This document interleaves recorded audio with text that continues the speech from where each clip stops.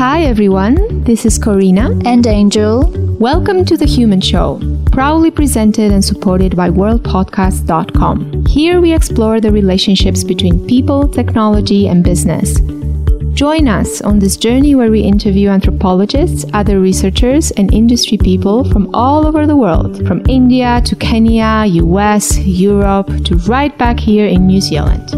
Hi friends, in today's episode we are talking to Dr. Susan Wardell, a professional practice fellow at the University of Otago, New Zealand. She is a medical social anthropologist with an interest in digital media, particularly in relationship to mental health. We will talk to Susan about her experience in the space of mental health research and social media. We cover topics such as the fluid relationship people build with technology, and we talk about sociality, anonymity, and power dynamics when engaging on Facebook. We talk about self-care and about using social technology to access communities of care. We talk about ethics, intervention, and anthropology, and about the link between precarity and mental health in academia. We hope you enjoy it.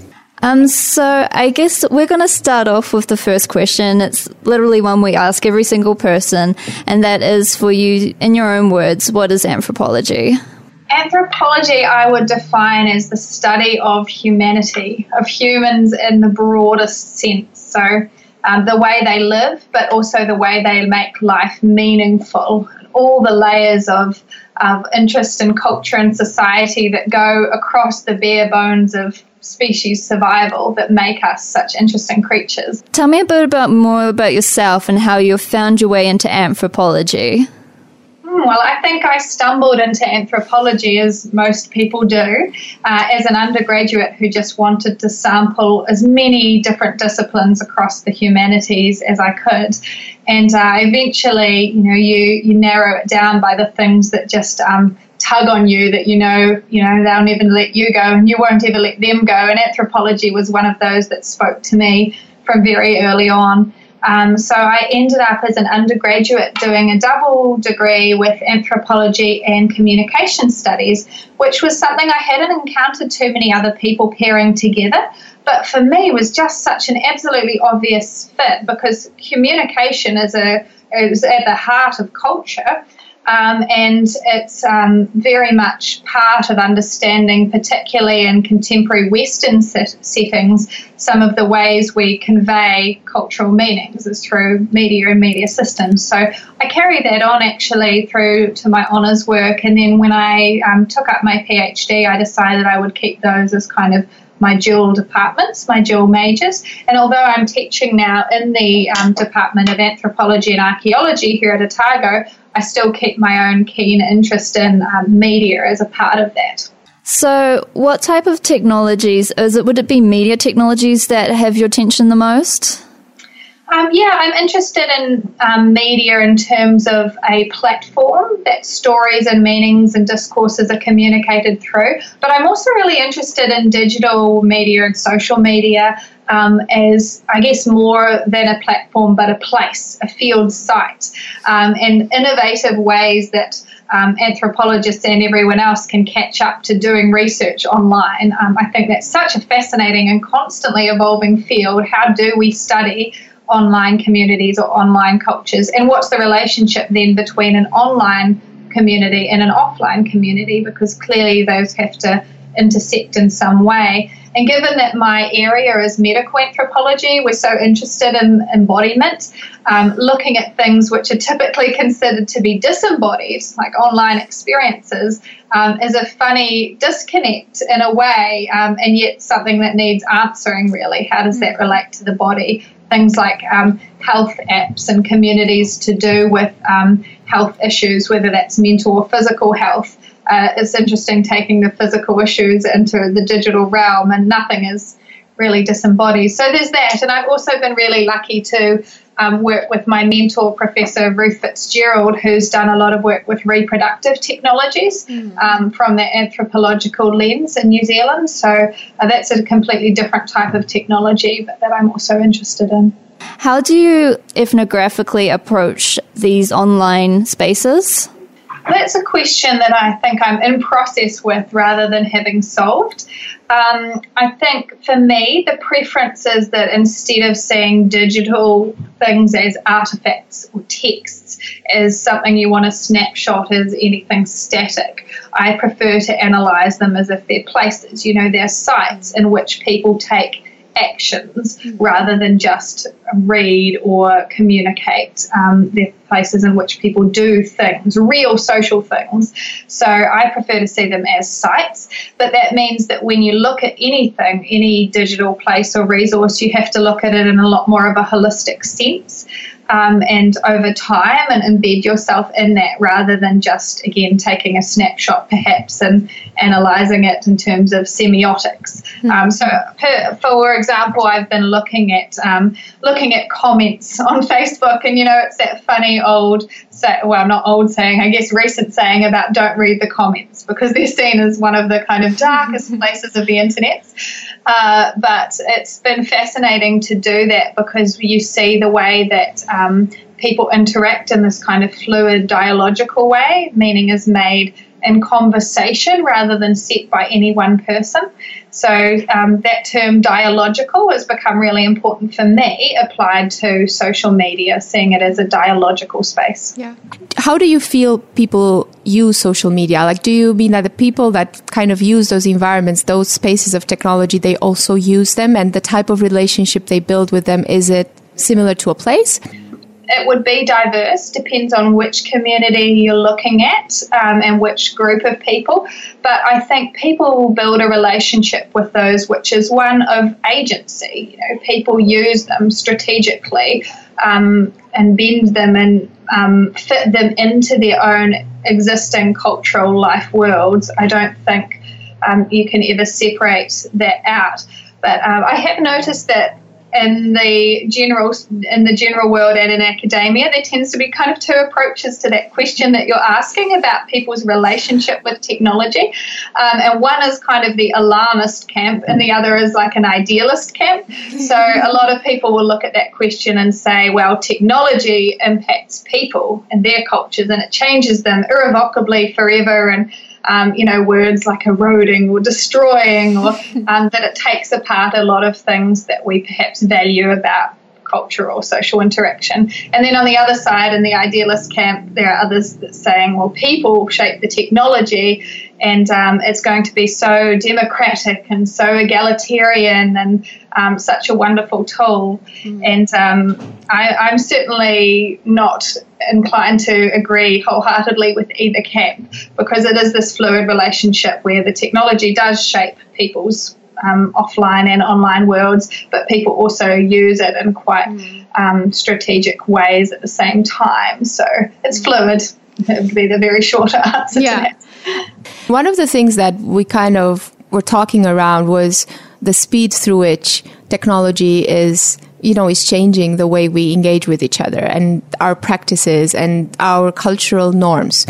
And, and I think that with technology also that speed has been reduced. So within one generation, you go through this big changes of like what is normal? How do you engage socially with somebody else? Like I remember, I'm 37 and I can still remember a time in my own life where I didn't even have a mobile phone. I can remember that. I can remember life without internet. I can remember life without social media, and I'm just 37. So I just wondered if you could speak a bit to this concept of time and adaptation and group norms.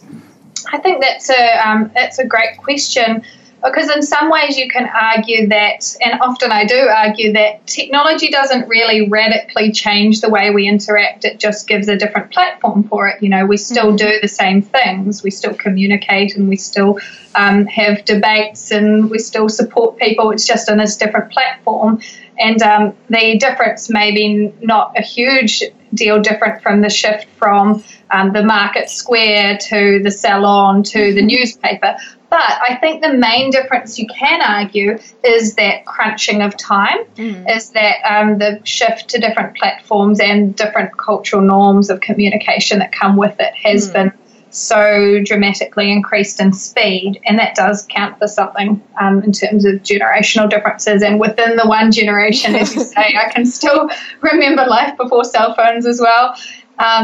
So I think the different norms of communicating in that time frame are quite interesting. Mikhail Bakhtin's work on chronotypes, this idea of chronotypes, and setting up having a unique kind of time operating is something that I've been trying to apply recently to social media, because when you look at how debate develops on social media about a key topic. So I was looking at a news story around Down syndrome, for example, and the comments about that. So people were taking it to this public sphere and they're debating things which, in everyday language are about deep issues like belonging and citizenship and care and around topics like disability. But the way it evolves is shaped by the time frame, that it's very instantaneous, but that the way people interact isn't always back to the central post, and they're interacting with each other, and the time frame that it evolves even at that scale is quite different on social media. Yeah, so people interact with each other, but it's shaped by this unique, they talk about news time. I think there's something different that we have now that we could call Facebook time. Yeah. Yeah. I wonder, how does sociality play into this? Because you're speaking to, they bring it to a public platform, but who makes up this public platform, and what type of sociality does that bring with it, right? And I think this ties pretty well to how Facebook is now changing a bit their algorithms to show you more of your social network that is closer to you rather than the more distant ones.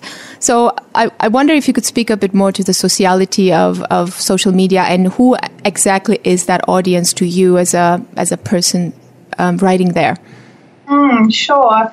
Well, there's that kind of debate about, I guess, confirmation bias is embedded in the algorithms, that you see and hear more of the voices that are like you. But it's that funny two-way thing of how much is that because of the way the technology is structured and the way the algorithms work, and how much of it is just the social nature of people and their interactions. And certainly in analysing things like Facebook comments, I did find that people policed each other as much as anything, each other's tone and each other's kind of social interactions. And even though you'd have different groups engaging in different forms of sociality, and some people wanted intellectual debate and some people just wanted to hate on other people, and others wanted to offer support or conversation, that process was going on kind of outside of any official moderation. People would moderate each other just like they would, I guess, standing outside in a street in the market square scenario. You know what? I've been just having this conversation with my sister the other day about Facebook, and how being able to see when someone now reads your comments has changed my relationships with people so much, because now I can see that they've looked at it and chosen not to respond. Right. And I'm just like, ooh, why have they not responded to me? And I'm just wondering, what do you think about how this changes our relationships to not just technology, but each other? Mm-hmm. I think, the anonymity that used to be characteristic of social media more is reducing. And the silence is always very meaningful in any kind of communication. Silence or absence speaks just as loudly as any kind of comment does. So I guess drawing back the veil and being able to see when people choose to be silent or not respond or not like something, it just enables another layer of depth and nuance to this communicatory platform. Yeah. I was wondering, because you were talking earlier about your medical experience and interest in medical anthropology. How does that combine with social media? How do you see people engaging on social media around medical topics, or with social media tools connected to health devices or apps?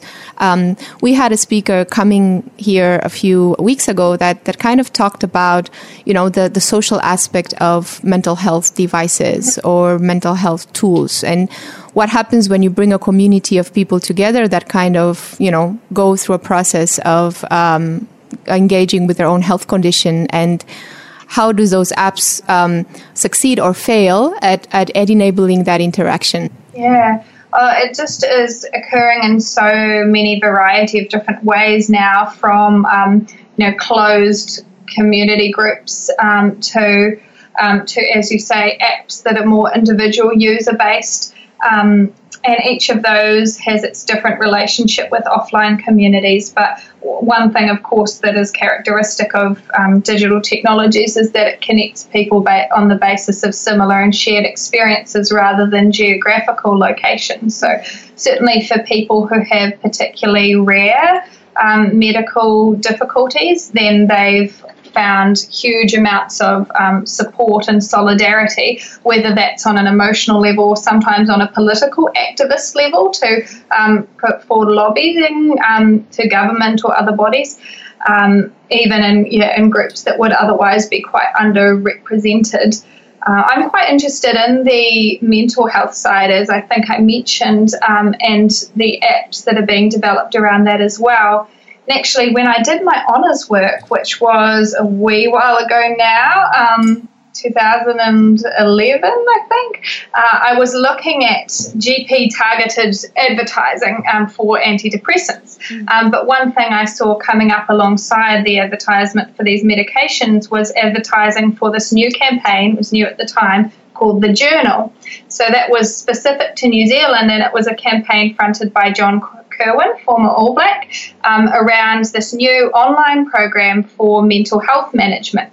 And I've seen a lot of that sort of thing grow since that time, providing platforms for people to manage their own mental health. But it's another great example, though, of how those things are so culturally embedded and specific, because when I looked at that back then, I was analysing how that was quite unique to the gender dynamics of health and of mental health in New Zealand, that it was unique and seen as progressive, and that it was a male figure who was fronting this mental health campaign. And New Zealand, of course, does have very high statistics for male suicide.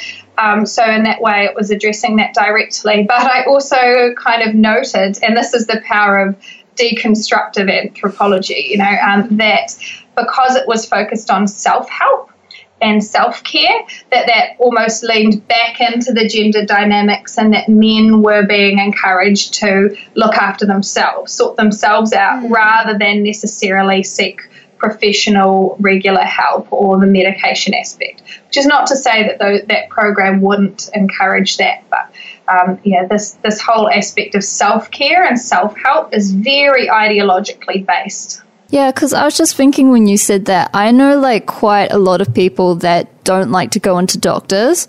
So the idea of going online and, just helping themselves, getting help from other people was probably more comforting than going out into public and seeing a doctor.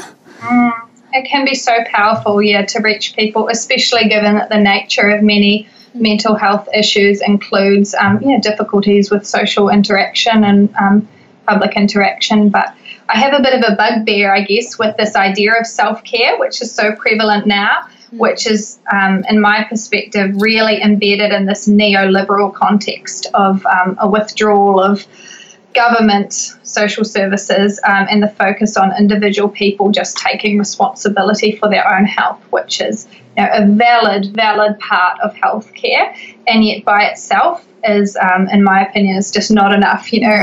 I think chains of care, communities of care, as well as professional care, gets minimised in favour of self-care just in this contemporary moment. So a lot of the apps that enable people to be really reflexive about their own self-care are valuable, but when combined with that wider context of community and professional services too. Yeah, I can totally agree with your point. And we've seen for some of our speakers that spoke a bit to these kind of apps that were designed as, primarily function to enable safe care.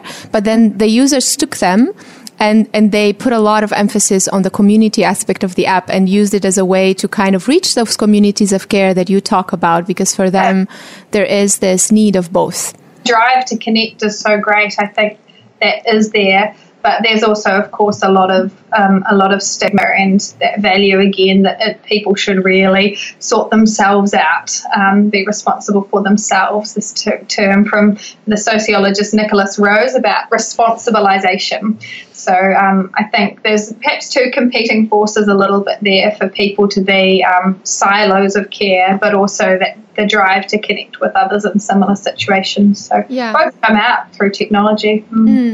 I wonder how do you see the role of anthropology in maybe making these discourses visible and helping the community reduce their power, and it could be with a target that is government, or it could be with a different type of audience. But I would love if you could speak a bit to that.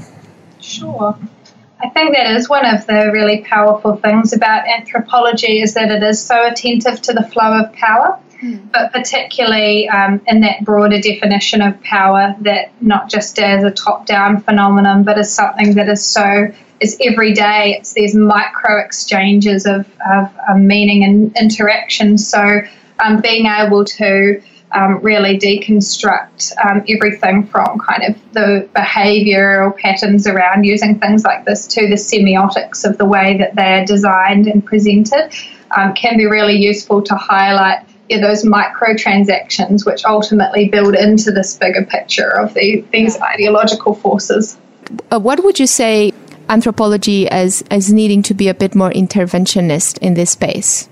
I think that's a difficult question, and it's been, at the heart of the discipline's internal conflict for a long time now. Anthropologists have called us to arms to be more militant and more interventionist, as you say, and then others who say, well, it's ours to analyse and someone else's to apply, which sounds like passing the buck a little bit. But I think it probably comes down to some extent to where each researcher is placed and their own reflexivity about where and how they can speak into this issue, because just like anyone else, we as anthropologists are positioned with varying degrees of personal experience with things like mental health, of industry experience and connection, and then of course our academic understanding of it as well. So everyone probably has to hold to their own consciousness a bit with that. But there's a lot of talk when you come to topics like mental health about crisis, mental health crisis. And to some extent, that's just another thing that we need to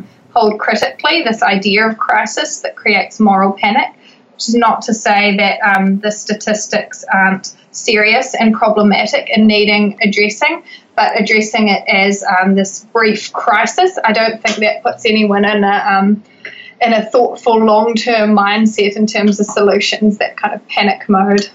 I have a bit of a personal challenge with this kind of dilemma, I come originally from Eastern Europe, from Romania, and Romania, just like Eastern Europe right now, is going through a bit of a democratic crisis. Mm-hmm. So after the fall of communism, it's been quite a hard journey to kind of look at democracy and figure out as a country, what does democracy mean, for our people. And what has happened in Eastern Europe, and particularly in Romania, is that the people that have come post-communism, they have basically robbed the country of a lot of its resources and not really done things that the people have seen as good for them. And there's a lot of social uprising, a lot of people kind of saying right now, the true democracy is actually a return to monarchy. We should bring the forces of Europe, of Germany, of Great Britain back into our country to govern us, because we are incapable of governing ourselves. Communism is terrible. So what happened is that, as an anthropologist, sometimes being an anthropologist, I find a bit of a curse because on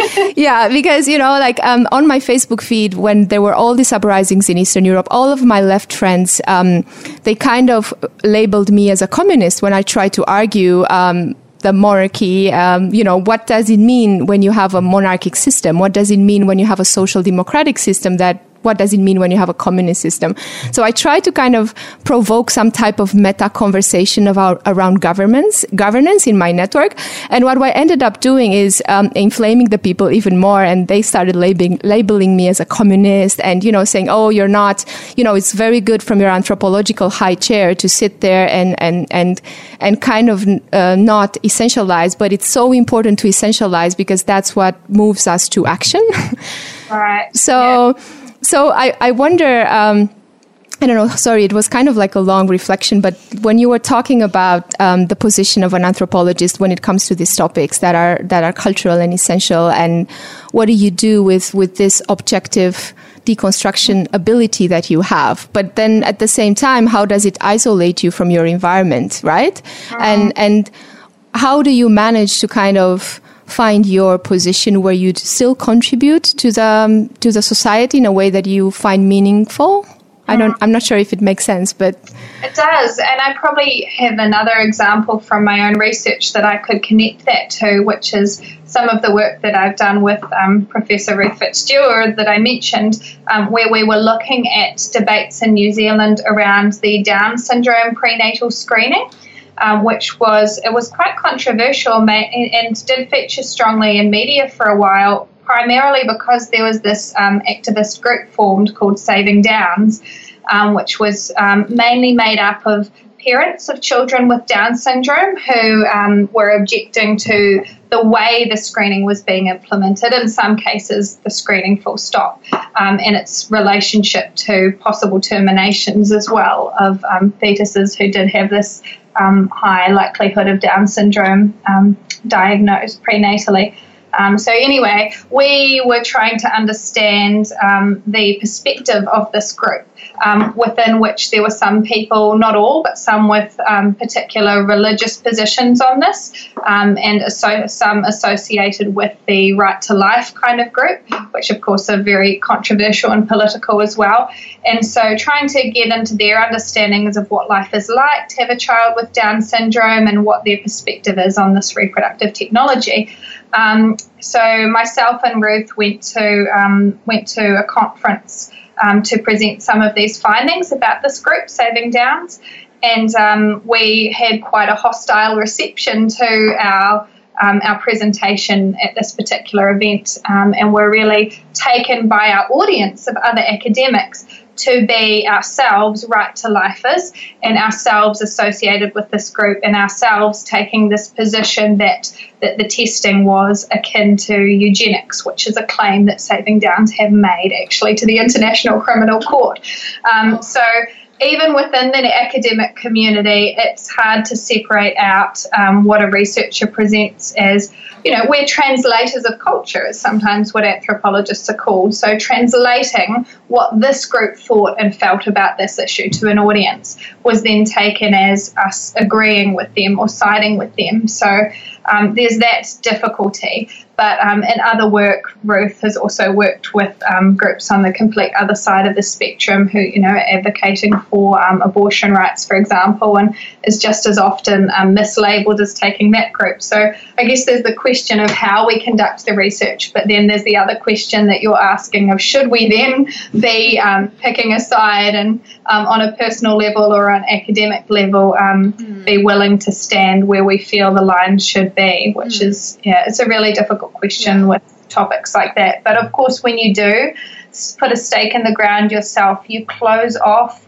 the potential to work with probably one side or the other. So the ability to listen empathetically to both sides in that case really did rely on us not putting a stake in the ground, at least for the duration of our own research and whatever our personal feelings on that matter would be. So I think there's empathy. There's always room for empathy, but that doesn't necessarily mean agreeing. Yeah. This topic of putting the stake in the ground in my comment was related a lot to the applied field somehow. Because when you're an anthropologist in the applied field, they require of you not necessarily just translation, but they require of you a position and action. And most of the time, they also require, maybe not them, but through the work that you do, to generate some critical reflection, ethical reflection on whether the work that you're doing is benefiting or not a specific group or even society. And you know, it's very tricky to kind of navigate that field, especially when you're outside of the warm embrace of academia, where ethics seems maybe a bit more approachable. So I was wondering if you have any, you know, projects that you've worked with where you had to grapple with ethical considerations or think through those topics. Yeah, I think that comes into pretty much everything we do to some extent. Certainly the most explicit example was the one that I just shared, where that was a very hot and political topic, and I had to work out at which point my own personal beliefs would fit into what we shared and presented and published on. But there are other topics too, such as the mental health topics that I've worked on mostly in my own PhD research. So thinking about programs that emphasise self-care, as I've mentioned. Because I worked closely with the youth work organisation in Christchurch, that became something which the feedback was very important to me on a personal level, and is something I'm still in conversation with that organisation. So to talk to them about some of the things they were doing and offer them that critical approach that I love this tool you're using, but from my analytic perspective, it does also reflect this bias towards this neoliberal responsibilization, and trying to translate that back to a community that's more practically engaged on the everyday level, but also who is, you know, that's something they've built their organisation around, is a very sensitive topic. But things like that I have felt, I guess, ethically compelled to share, and things that weren't necessarily like deeply wrong in themselves, but just had this particular ideological basis that I thought would be really important to be aware of longer term. Yeah, but you're always treading just the normal social grounds of normal social interactions. You say this to people, and if they are uncomfortable with it or don't like it, then they might not necessarily want to hear from you so much in the future. What do you think is important to start establishing this relationship with this type of organization as an anthropologist to kind of maybe soften the ground for having those conversations? I guess it's just that long-term commitment and reciprocity. And that is increasingly difficult in the kind of academic kind of era we're living in, where anthropologists don't really get to go and live for years with their groups anymore. And we're also working with not isolated cultural groups, but, you know, groups within broader complex societies. So having that kind of long-term reciprocated relationship can be difficult just in terms of the time and the funds.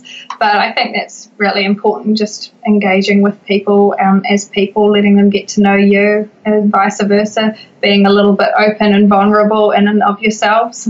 Yeah, I really do love that type of research where it's like closer to home for some reason. I don't know why. I guess it's because it's like something that we're used to seeing every day, and that when you kind of see it in a different light, it's kind of like that moment where you're like, oh, I didn't realize that, you know? I just love it. Yeah, I had quite a striking contrast with that in my PhD research, because I did a comparative project that was half in Christchurch with this group of youth workers that I had worked with myself for years already, and the other half in Uganda with a group of youth workers I'd never met before. So being an insider, being an outsider, the relative values of those different things, and the difficulties of relationships that are already established and ongoing versus ones that are a bit more bounded by the research period itself, but still spill over years later. Yeah, it's a bit of a balance, isn't it? It is. But so I guess for the next question would be towards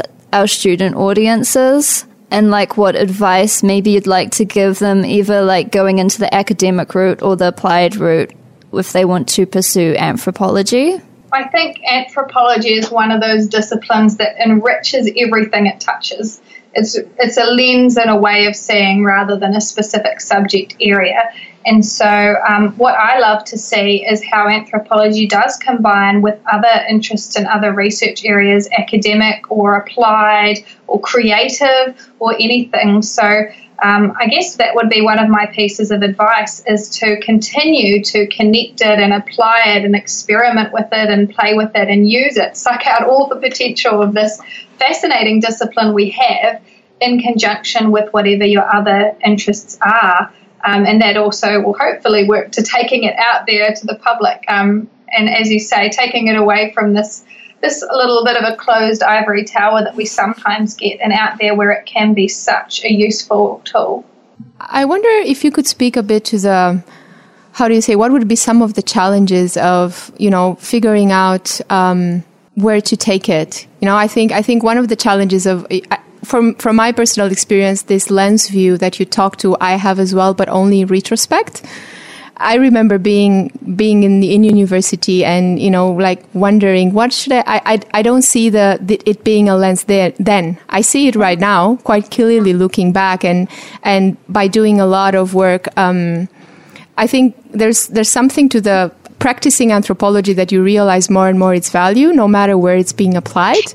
Once you don't have that practice, how do you start doing it and still believing that you will figure it out, It's difficult. It's the whole job market at the moment, isn't it? It's not set. It's very precarious and very fluid, and people don't pick one life trajectory and stay on it. But we have opportunity to move through a lot of different areas, and to some extent, I think not stressing too far ahead, but just taking each opportunity as it comes and following opportunities and passions and interests one step at a time is a good route, but also being willing to market yourself on those things as a skill. Like even if you're looking for work in another area, as we say, being able to identify that you don't just have an anthropology degree, so you're not just marketing yourself on, well, I can do anthropology. You're marketing yourself on, I have this lens on the world which is creative and critical, and these skills, hopefully these practical skills of things like ethnographic interviewing maybe, or just attentiveness to the social world that are applicable anywhere. So whether or not you're working towards a career directly in that, being able to have the words for an interview or a CV to say what the skills of anthropology are that you have is a really good first step. But as you say, you might not really realise that till you've got some distance from the degree itself. So would you advise people to start getting out there and doing a bit of projects, even if it's volunteer work with organizations, or just dipping their toes as early as possible to kind of gather that practical experience? Definitely. I think one thing that sets apart anthropology from other similar disciplines in the humanity is ethnography. Really going out there and living with people and engaging with them where they are and how they are. And there's a fuzzy category of what ethnography is. So dipping your toes in with research, with volunteering is a great idea. And just as you go about that and about all of life, starting to apply that lens, making the connection. But as you mentioned earlier, it can be that bit of a curse because you can't always turn it off. So there's the little warning label, isn't it, on our discipline, is that once you start seeing the world in this way, you can't necessarily stop seeing it that way. Yeah, I think that's definitely what happens. And I also wanted you to speak maybe a bit to... I don't know how to put this one. I have a lot of friends in academia, especially in Europe, in the US, talking now about the precarity of holding on to an academic job as much as they want to. And kind of being forced to look for something because they don't have any other option of doing something that they really love and enjoy in a space that they love and enjoy. I was wondering how is that situation in New Zealand and in the Pacific? I've certainly noticed coming out of my own studies that that's what we're moving into as young academics in New Zealand, and that everything I hear is that this is really a global reality for academia, that the work is short-term, contract-based and precarious. that's the situation that I'm in with my employment at the moment. And it forces me to ask those very questions that you're asking, and to think about those same bits of advice that I'm giving you, to turn back to myself about how to market that more broadly. And I think that we shouldn't be afraid of working in other areas and applying and challenging ourselves to set those things to work in the real world. I think that can be hugely enriching for an academic to be out there and doing other things, whether or not they come back to strict pure academia or just continuing on in that route. And as I've already said, it can also be enriching for the other groups or organisations or industry sectors that they go to. So a bit of that cross-pollinating, it's a brave new world. I think we have to lean into that and embrace that, if only to pay the bills short term, and then as we come to terms with it moving on, hopefully start to see the deeper value in that. But closing ourselves off, never going to be a good thing. If there's anything we learn from anthropology itself, studying culture is always fluid and changing and interacting. And if anthropology as a discipline is also a culture, then we can probably be okay with changing and adapting and interacting as well. Yeah. I have just one last question from my side, which has to do with the connection between precarity and mental health. Just because you've been talking about the topic of mental health throughout this discussion, and I've seen a lot of discussions within my own anthropological network about this, like if you are exposed to a precarious condition at the same time as you pushing yourself to deliver quality or finding your own kind of path, how do you deal with that with your own mental health? And what is that connection between living for a predetermined short or long term in a precarious condition, and how can you identify and act on what that does to your own mental health? That's a very astute question, and one that I think we're very much living through. Otago has had its own round of restructurings throughout the humanities recently as well. And I have an academic interest in emotional labour, so as all of this has unfolded around me, once again, the lens stays put, even when it's myself in the middle of it, and you see this type of thing unfolding. So an interesting example was a symposium about teaching I was at recently, where the question was put to the group up front, what can we do to foster staff well-being in such times that we're in? And a lot of people raised their hands. And remember, this is quite a performative scenario. Everyone else is listening to you too. But a lot of people raised their hands to share things like being grateful, just finding the joy, pushing through, having a positive attitude. And as someone who studied emotional labour, I found this really worrying that there's this push to have less and less space for acknowledging the difficulty.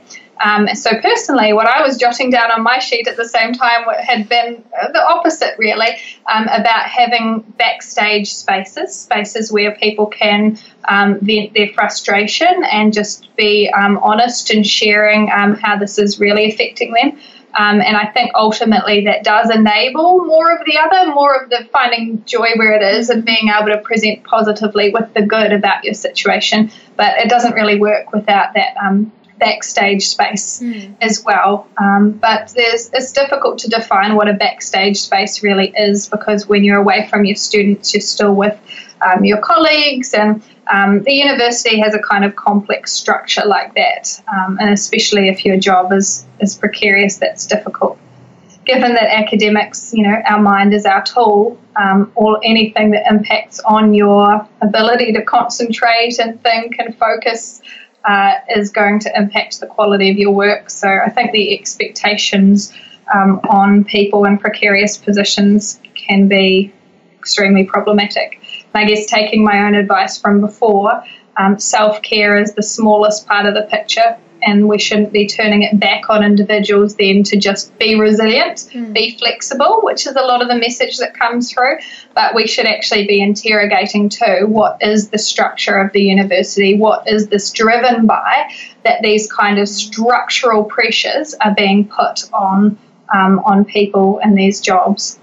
So I would just like to say to our listeners that we will put up any links you want to share with us, your work, or, just anything you'd like them to see. And that it's been a pleasure talking to you. It's been a very fascinating conversation. And thanks for being here. Thank you very much for having me. I also really enjoyed the conversation on such a wide-ranging and incredibly relevant topic. Thank you for listening, everyone. Follow us on our social media channels and look at the show notes for links to our speakers' work. Join us next time for more interesting conversations.